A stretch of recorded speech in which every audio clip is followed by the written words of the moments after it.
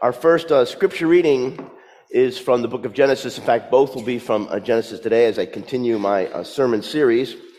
We're looking at Genesis chapter 29, and our first is verses 16 through 20. It says, "Now Laban had two daughters. The name of the older was Leah, and the name of the younger was Rachel. Leah had weak eyes, but Rachel had a lovely figure and was beautiful. Jacob was in love with Rachel and said, 'I'll work for you 7 years in return for your younger daughter, Rachel.' Laban said, 'It's better that I give her to you than to some other man. Stay here with me.' So Jacob served 7 years to get Rachel, but they seemed like only a few days to him because of his love for her." And friends, this is the word of the Lord. Thanks be to God. Our second scripture reading, as I said earlier, is also from the book of Genesis. It's the same chapter, Genesis 29, and we'll pick up the story in verse 21. "Then Jacob said to Laban, 'Give me my wife, that I may go into her, for my time is completed.' So Laban gathered together all the people of the place and made a feast. But in the evening he took his daughter Leah and brought her to Jacob, and he went into her. Laban gave his maid Zilpah to his daughter Leah to be her maid. When morning came, it was Leah. And Jacob said to Laban, 'What is this you have done to me? Did I not serve with you for Rachel? Why then have you deceived me?' Laban said, 'This is not done in our country, giving the younger before the firstborn. Complete the week of this one, and we will give you the other also in return for serving me another 7 years.' Jacob did so and completed her week. Then Laban gave him his daughter Rachel as a wife. Laban gave his maid Bilhah to his daughter Rachel to be her maid. So Jacob went into Rachel also, and he loved Rachel more than Leah. He served Laban for another 7 years. When the Lord saw that Leah was unloved, he opened her womb, but Rachel was barren. Leah conceived and bore a son, and she named him Reuben. For she said, 'Because the Lord has looked on my affliction, surely now my husband will love me.' She conceived again and bore a son, and said, 'Because the Lord has heard that I am hated, he has given me this son also.' And she named him Simeon.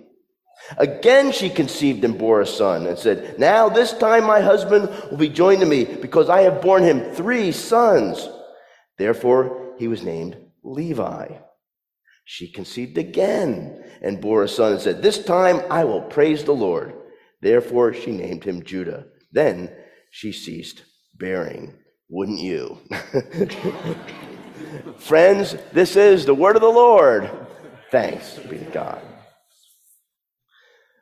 Well, I got a haircut recently, and some of you pointed out, and let me just say so nicely so, that I have these increasing number of gray hairs on my head.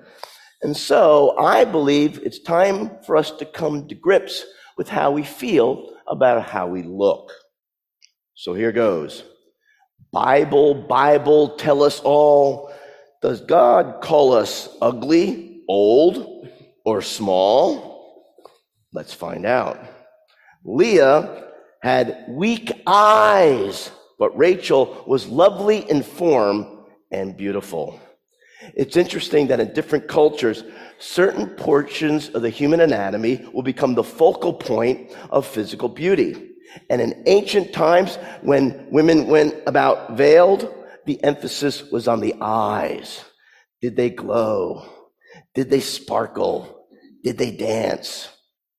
Even back in the time of Jacob, women would use cosmetics as a way of making their eyes look more glamorous and attractive. Just like today, women will often use cosmetics as a way of giving Mother Nature a helping hand. This so intrigued me that I went back to try and find out the original derivation of the word cosmetics. Appropriately, it comes from the Greek word kosmos, which means to bring order out of chaos.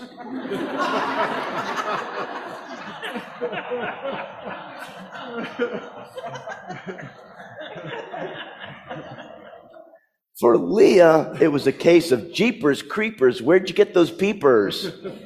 Her eyes were lackluster and they did not pass muster. And even though Leah was the oldest and the most logical to be married first, Jacob spent those lazy summer nights gazing into the eyes of her younger sister, Rachel. And Leah was not only bitter for being passed over, but she was humiliated because her younger sister was being pursued in marriage before she was. Now, Leah's name in Hebrew means wild cow. Men, let's be honest. When's the last time you got so starry-eyed that you wanted to pursue a wild cow?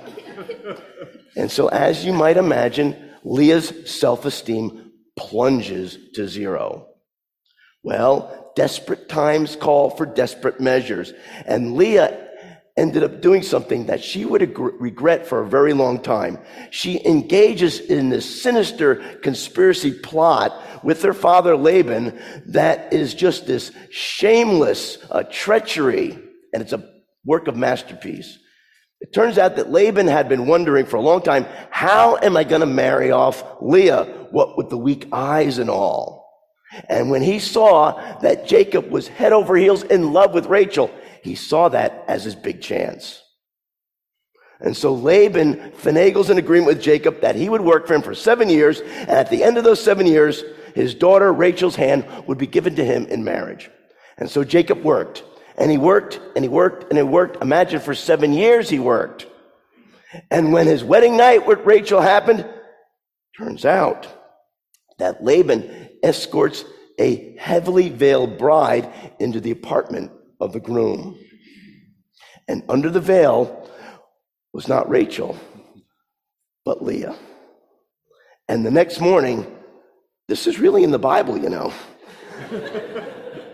Jacob woke up, and there was Leah. He got the shock of his life. And because he had spent the night with Leah, he was now legally bound to her for life. And I just love Laban's comment. He says, well, it's not our custom here to give the younger daughter in marriage before the older one. And Jacob says, thanks a lot. Now you tell me.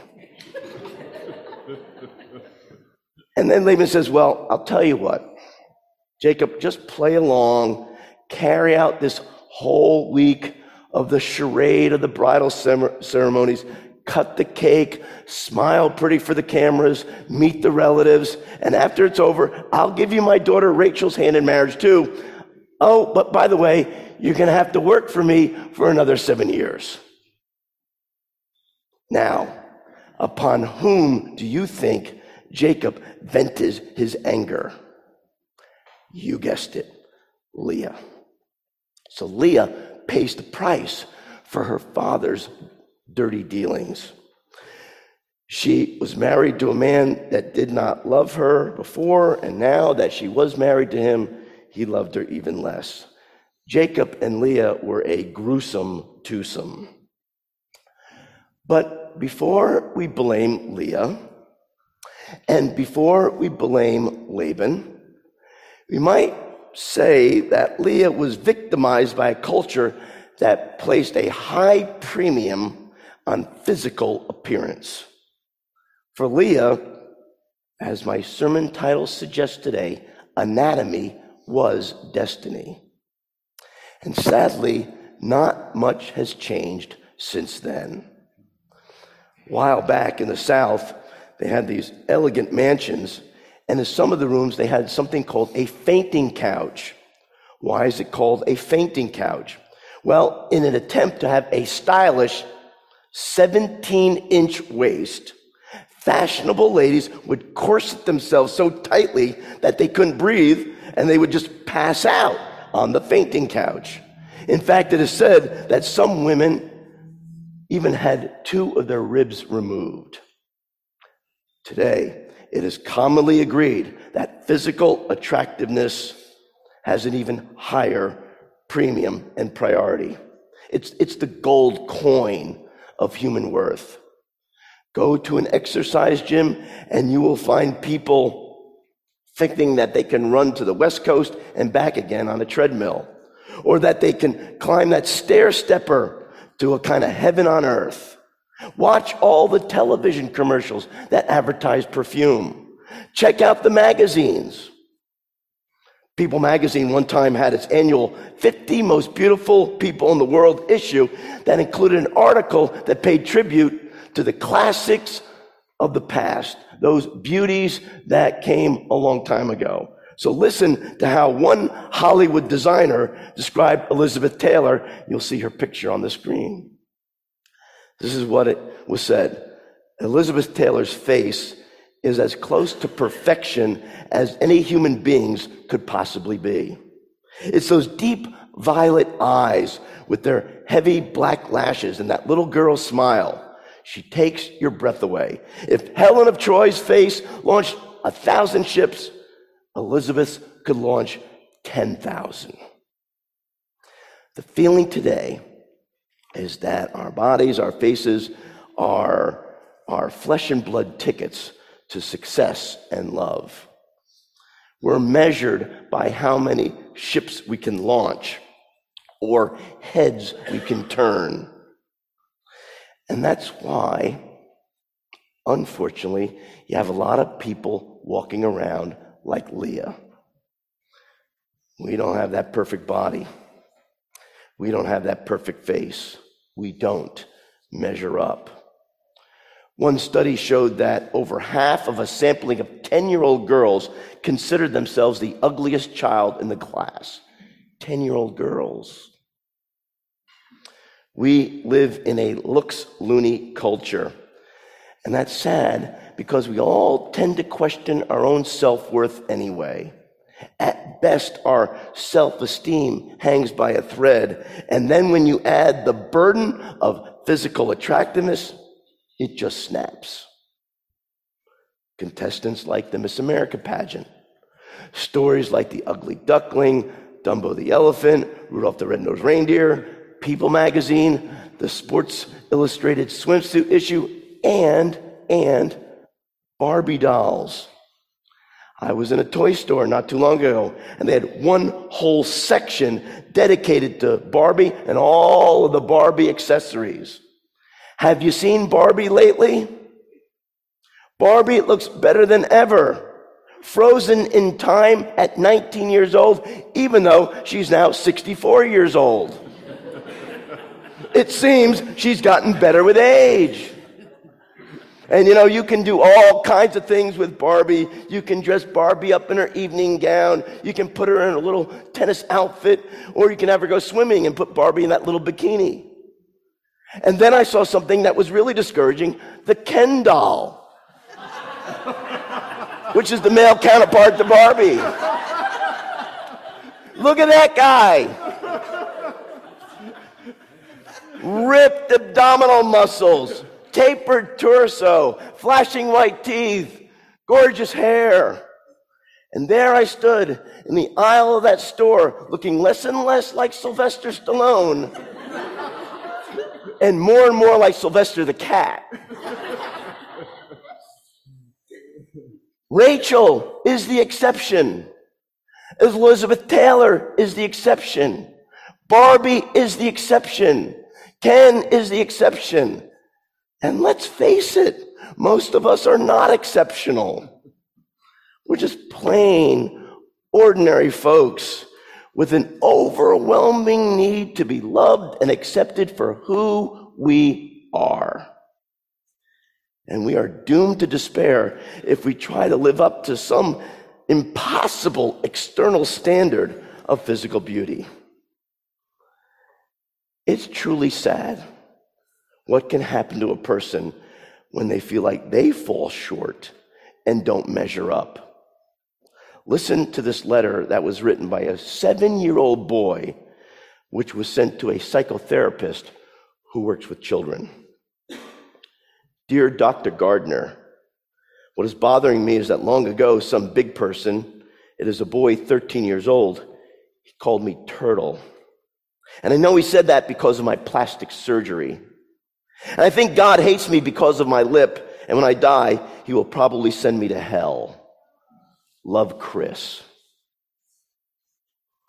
Did you know that you're 3 times more likely to kill yourself than to have someone else kill you?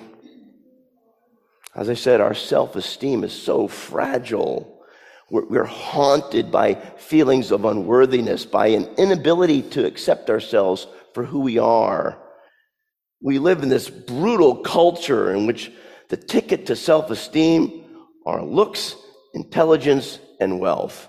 And if any of you fall short in any one of those categories, you will be told in a million different ways, you do not matter. You know, Jesus Christ was nothing special to look at. Nobody went around mistaking Jesus for a Ken doll. That, at least according to the prophet Isaiah, who prophesied to what the Messiah would look like. This is what it says in Isaiah chapter 53.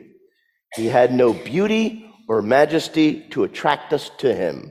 Nothing in his appearance that we should desire him. A man of sorrows, and we esteemed him not. No beauty or majesty to attract us to him. Too many people today try to answer the question, who am I, by saying, well, look at my jeans, or look at my hair, or look at my eyes, or look at my friends.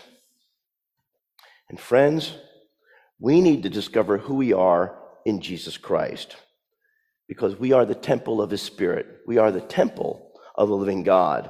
And when God created you, God did not say, oops. Instead, God stepped back and said, oh, it is very good. Psalm 139 says, he knit you together while you were in your mother's womb. We have our own designer label. It says, get this, Mark Stoffer, I promised I would share this in a sermon, handcrafted by Yahweh. It was God who made this bod, and God made all of us with a unique blend of strengths and weaknesses. So here I am standing before you, and I can pretty much talk decently in front of a group of people on most Sundays, but you probably know me well enough by now to know that I'm a total bust when it comes to home repairs. Hanging a picture on the wall runs the risk of that wall becoming a piece of Swiss cheese as I make all these holes in the wall trying to get it right. The point is, we all have our own unique gifts. Leah's problem went beyond the fact that she was not attractive physically. Her deepest problem was that she felt unloved. So desperate for Jacob's love, she tried for years to earn something that really can only be given as a gift. And then she discovers that her sister Rachel is unable to have children and that she is barren. And Leah thinks, this is my big chance. This is my inroad into the heart of Jacob. I will be his baby factory. And so the wheels spin inside of Leah's head. And I imagine her thinking, I'm no prize to look at. And I know I made a huge mistake back there for which I regret and for which my husband has not forgiven me for. But I can have sons for Jacob. At that time, for a woman to have a son was the highest pinnacle of human achievement. And so she had that son. She thinks, Jacob will care about me now. The very name Reuben, the first son, means, look, a son. Hey, Jacob, it's a boy. And then Leah comments in verse 32, it is because the Lord has seen my misery. Surely my husband will love me now. Sorry, Leah, but your husband does not love you now. Well, hope springs eternal. Leah has another child. It's a son. They name him Simeon. And she calls him Simeon, which in Hebrew means hear. And she says, because the Lord has heard that I am not loved, he has given me this one too. But there's still no thawing in that relationship with Jacob, her husband. And so there's another night of joyless embrace. And they have a third son named Levi, meaning attached. And Leah says, now at last my husband will become attached to me because I have borne him 3 sons. But that is not the case. There's still no tenderness, no warmth, no love from Jacob. And I think I know the reason. Jacob's love was a human love, which means that it was a conditional love. It was based solely on physical attraction. It was unable to forgive the hurts of the past. It was unable to let bygones be bygones. I'm willing to bet that there's some people here in this room, some watching wherever they may be, who even at this very moment have deep wounds inside of us because we live or lived with people who put conditions on that love. And I don't know, maybe you had a parent who said, I love you, and they only said that verbally. But what you discovered was that it meant, I love you only if you measure up. Some of us are perfectionists who love ourselves conditionally. And we have set standards for ourselves well beyond the standards that God has set for us. And the problem with conditional love is that it's so wobbly. You never know where you stand because how I feel today may be different with how I feel tomorrow. Let me give you some good news. God's love is totally unconditional. God does not just love that 95% of you that is easy to love, but God loves all of you, even the 5% that is really, really, really hard to love and that nobody else loves. God's love will love all of you, the 95% and the flawed, fallible 5%. Well, Leah finally casts herself on the total unconditional love of God. She bears a 4th son. Now, up to now, every one of the names of the children has been sort of this desperate plea to get Jacob to love her. But this child, she names Judah. And Judah means, this time I will praise the Lord. Way to go, Leah. Way to go. Because what you need is not a facelift. What you need is a faith lift. To lift that tear-streaked face up and towards heaven. To the God who will reach down and embrace you with that unconditional love. And what Leah gets from God is something that you and I can get starting today. If you go home after the service and you look in the mirror and what you see does not remind you of either Barbie or Ken, then I invite you to look up and see that the same God who created the heavens and the earth sees you as the greatest wonder of all. There was this stunningly beautiful young woman who suffered from anorexia. She was literally starving herself to death. The world told her she was beautiful, but whenever she looked in the mirror, all she saw was ugliness. And she finally went and got some professional help. And one day they were having a therapy session, and the other people in the group kept trying to tell her that this young woman was beautiful, inside and out. Well, they might as well have been talking to a wall. She just had her head down and stared at the floor. And suddenly, an elderly African-American woman in that group got up and walked over to where the young woman was. She got down on her hands and knees, and she put this young woman's face between her hands. And she said, "Young lady, Jesus loves you. You are his precious child." And for the first time, a smile came across that young woman's face. And that afternoon she ate, and she started getting better. This isn't to say that psychology or psychotherapy isn't worthwhile, But friends, it is the gospel that truly changes people. It's the gospel that tells people who we really are. Well, Jacob never did get down on his hands and knees before Leah. His first love was always Rachel. Rachel, Rachel, Rachel.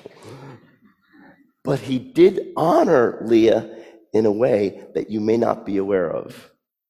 At the end of Jacob's life, he's giving some final funeral instructions to his sons. And he announces that he wishes to be buried in the cave in the field of Machpelah near Mamre in Canaan. Now, why is that significant? Jacob says, there Abraham and his wife Sarah were buried. There Isaac and his wife Rebekah were buried.